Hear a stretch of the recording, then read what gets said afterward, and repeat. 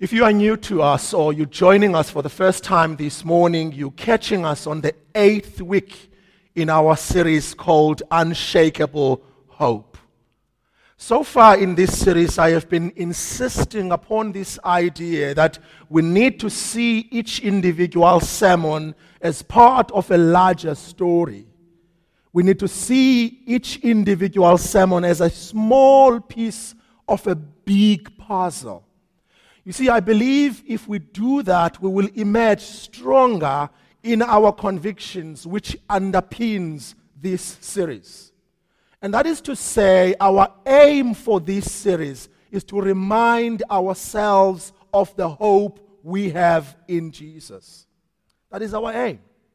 A couple of weeks ago, I said what we're seeking to do through this series is to do what the 16th and the 17th century Puritans called the art of preaching the gospel to ourselves. Of course, they have learned that art from the psalmists themselves, who, when they found themselves in a long period of hopelessness and despair, they take time and look deep within themselves and emerge with this question: why are you downcast, O my soul? Why are you in turmoil within me? Hope in God, for you will yet praise him in the land of the living. Again and again, we hear the psalmist preaching that gospel to themselves. And so that's what we're seeking to do through this series. Of course, we've been learning so far through this series that to be a Christian is to be a person of hope. Hope is one of the marks of Christianity. Scripture speaks of hope as something we have. It speaks of hope as something certain and guaranteed. And it speaks of hope as something we should look forward to. However, when it comes to the business of everyday reality, hope is hard to sustain. Hope is hard to maintain. Every day, you and I are confronted with enemies of hope. As soon as we wake up, we are confronted with things that wants to steal our joy and our hope from us. If you have small school-going children, you will know what I'm talking about. My wife, I hear her saying, "Wakey, wakey." They pull the blanket, they look at her, and she says, "The sun is shining." They pull the blanket back again. And you know that in between that time of wakey wakey and the time of them going to the car, ready, having heard their breakfast, and their bags are full of everything they need with themselves, you have lost part of your joy. There are few words that you need to apologize for. There are few words that you need to even repent for, or some thoughts.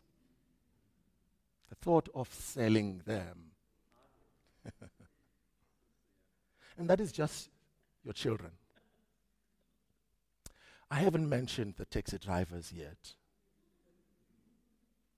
I haven't mentioned that issue at work or that colleague at work. I haven't mentioned you.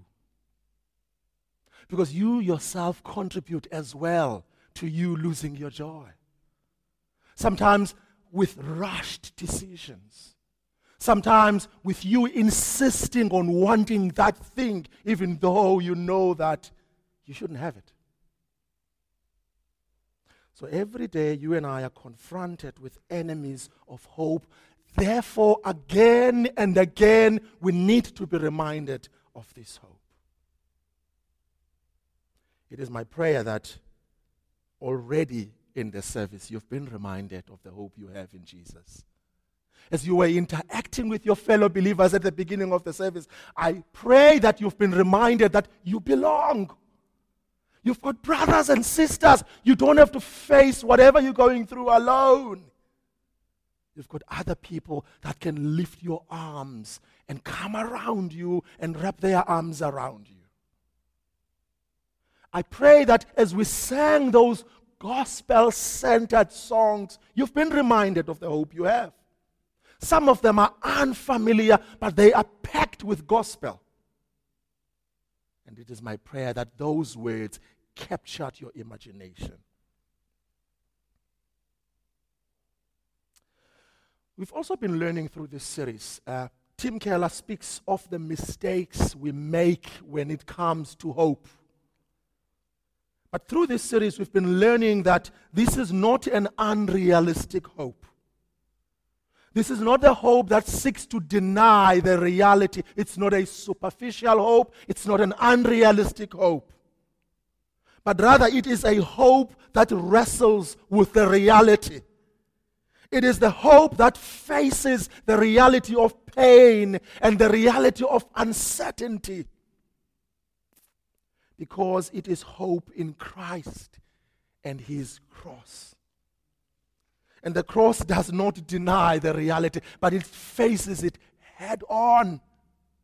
The cross confronts pain and agony. If you want to know and see the outworking of that reality, you go and follow Jesus in His Gethsemane prayer. I like the modern translation. It says it is the garden of pain, the garden of agony. There you see Jesus wrestling with the reality of the cross versus the will of God. On the one hand, he knows that he must do the will of God. But on the other hand, he knows to do the will of God by going through the cross, it means I'm going to be separated from my Father. I'm going to be publicly humiliated. It's going to be a public shame. It got so stressful that his sweat became droplets of blood. So the cross confronts the pain and agony. It does not run away from it. The cross embraces shame and brokenness. That's what we encounter and experience when we participate in the Lord's table. If you are sitting here this morning feeling undeserving of God's mercy and grace, I want to say to you, you are in the good company. You are in the company of Peter, you are in the company of Judas Iscariot, and you are in the company with us. None of us deserves His mercy and grace.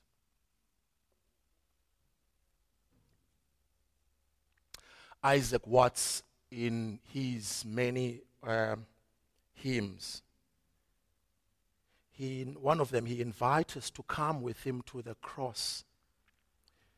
And he says, as we come to the cross, he wants us to notice something. He says, see his head, his hands and feet. And then he says, as you look at that, you are looking at two things. You are looking at sorrow and you are looking at love coming together. Pain and love coming together. Not just any love. He says, love so divine and love so amazing. Coming together with shame, with sorrow. But the story of Jesus does not end on the cross. It goes beyond crucifixion. This is why Paul could say, and God raised him and exalted him to the highest place and gave him name above all other names. And that's what we're talking about, the doctrine of resurrection. And we know that the resurrection, and we've been expounding this, offers us enormous benefits. Specifically today, we want to zoom in and talk about how the resurrection affects how we live every day. Paul wants us to know that we don't have to wait for the end of time in order for us to experience the resurrection. If we believe in Jesus, if we belong to Jesus, we have already experienced the resurrection. That's what today is about. He says, God raised us up with Christ and seated us with him in heavenly places in Christ Jesus. That is already taking place as you are sitting here. You've been raised. You are seated with Christ in heavenly places if you belong to Jesus. And this is how Keller expounds this statement. He says, this statement shows how profound the changes are when anyone becomes a Christian. It is not a matter of turning over a new leaf and working harder at living good life. Rather, it is to be taken from one realm to another realm. It is to be united with Christ. By being united with Christ, you've been resurrected. You are seated with him in the heavenly places. That was the introduction that ushers us directly to this passage. And what I've tried to do as I give you my introduction is to give you the big ideas that if you miss anything in the little sermons that we preach, we're here to remind you of the hope that you have in Christ. And I gave you the nature of that hope, that it's not a fragile hope that shrinks in the season of suffering. This hope walks with you through the fires. It is the hope in Christ and his cross. And sometimes we speak of the cross as the rugged cross. Not fragile, but the cross that can face tough times. As we come to this passage, we notice immediately that it's divided into two sections. And these two sections are governed by two themes. Two themes that we're going to be thinking about that we find in this passage. The first three verses, they speak of despair in man's condition. The second half, which is verses 4 through to verses 7, it's hope. So our passage is a mixture of despair and hope. Despair in man's condition and hope in God. Where is that in the passage here? It's there, it's big, it's glaring on us. You were dead in sins and trespasses. 1. 2, you were enslaved, for you lived for the passions of this world. 3, you were condemned. You were the child of wrath. That doesn't sound hopeful to me. Dead, helpless, and condemned. Verses 4, but God, so rich in mercy and kindness, 4 verbs that takes up what Christ has done for us. The initiative of God. Somebody said mercy or grace is it's like a vehicle going in one direction. It's God taking the initiative, not you taking the initiative towards him. So what Paul does in this passage, he first goes down to the depths of despair about man's condition. And then he rises up to the heights of hope about God. Paul draws the contrast between what man is by nature and what he may be by grace. What you are by nature and what you may become by grace. That's what Paul is doing here. He's doing this contrast. He speaks of this contrast first to the recipients of the letter. He talks about them. But also he talks about himself as well. He says, as you receive this letter, you are resembling this contrast. You were something else by nature, but now you are something beautiful by God's grace. And that is true of us this morning. If we came to Christ, if we belong to the community of God, if we've been raised, we also carry this contrast from what we were and what we are. What we were by nature and what we are by grace. So let's look at this contrast together.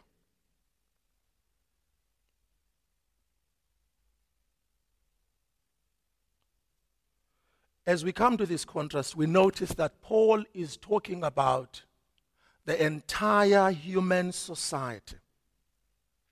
He's not necessarily talking about what we call in our day a degraded society. You know that, the classes that we put around people. That if you belong to this society, therefore a certain behavior is expected from you. Paul is not doing that here. He's talking about the entire human society. He's talking about all men and women, whatever class they may think they belong to. Of course, he begins by saying you, referring to the pagans who lived in Ephesus. But at the beginning of verses 3, he says, among these we. He moves from you to we. He includes himself.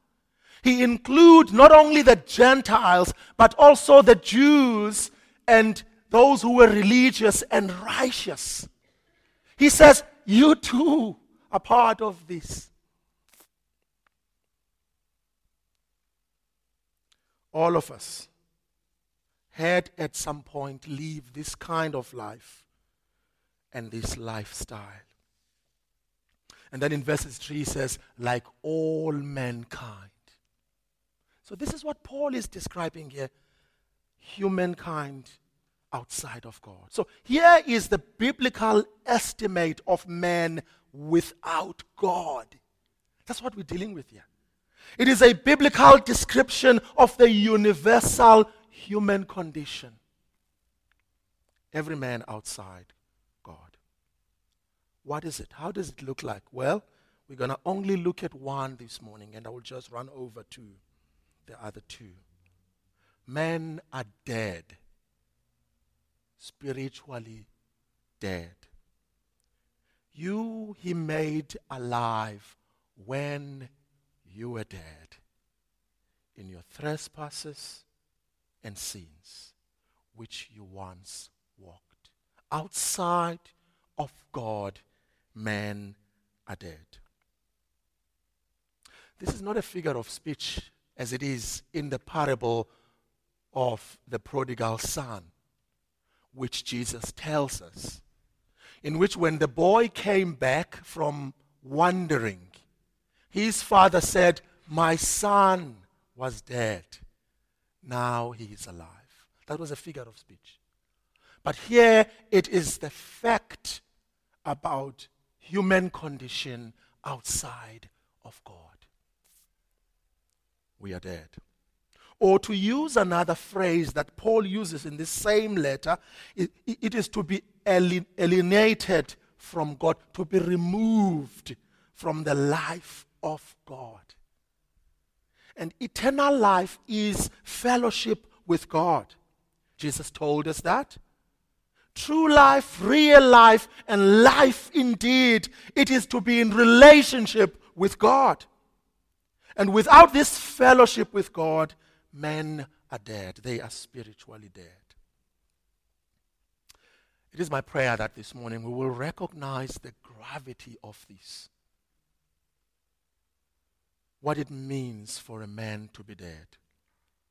That human beings who are made by God, made for God, can live their lives without God. Can you think of a friend or someone this morning who is in that category, who lives his life that was made by God for God, without God? Scripture speaks of him as that he is alienated from the life of God. Therefore, he is dead. Of course, he may not look dead at first sight. He may have the body of an athlete. He may have a lively mind of a scholar. He may have a big and a great personality like a TV star. But when it comes to the things that matter, which is not the body, nor the mind, or the personality, but the soul, that person is dead. He needs to be resurrected. He is blind to the beauties of Christ. He is deaf to the voice of the Holy Spirit. He is unresponsive to the living God. He is dead. Men are enslaved. I have no time for those two. And men are condemned. And then we come to this contrast, this beautiful contrast. But God. We've been dealing with this gravitas of man, but now we come with relief to the second part of this passage. And what we're learning here, that nothing less than radical that will change this condition. So we turn here from human condition to the divine compassion. We look at those two big, great words, but God. And these words, they stand against this desperate condition of man. And as they stand against this desperate, they also introduces us to the mighty and gracious activities of God. I hope you learn that these acts of grace are God's initiative. They've got nothing to do with what we have done, therefore we are being rewarded. Now it's God reaching out to us. On the one hand, we were the object of God's wrath, but God had great love for us. Though we were dead, and dead men don't rise again, but God raised us from dead. Though we were slaved, yet God, not only He raised us, but He put us in a place of honor and authority. And then Paul continues to go further to coin 3 verbs, taking up what God has done for us. And as he coined these verbs, he links them, or he links us to Jesus.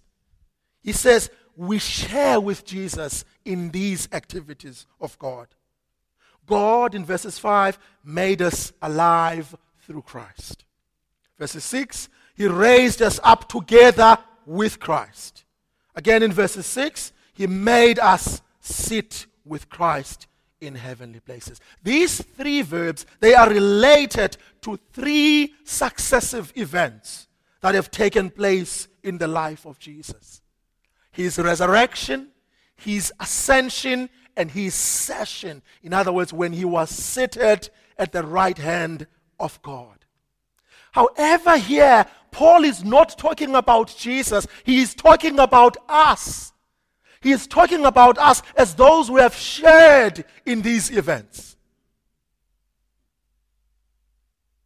These events are important in the Christian theology because they're part of historical faith.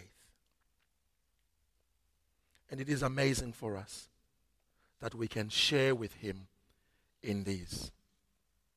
He is saying to us, if Christ was raised, we too have been raised. If Christ was exalted in the highest place, we too have been exalted into the highest place. Everything Christ has becomes ours as well. While we live here on earth, we also live in the heavenly places. That's what it is to be a Christian. It is to be united with Jesus. And here is one word I'd like to give you as something that you can meditate on, that we can learn from these 2 contrasts. Yes, we must go to the depths of despair about man's condition, and it must upset us. But we must not end there. We must also move on and say, but where is God in the picture? But God, by His grace. But God, by His grace. Can you remember those words in the course of this coming week? As you reflect in your condition or in a friend's condition, and you feel the depth of it, but don't reach the conclusion before you invite God into that situation. Because that word, those two words, but God, they introduces us to these mighty and great activities of God, of grace. And we come in those words to the Lord's table, which is another way of celebrating what God has done for us, what Christ has achieved for us on the cross.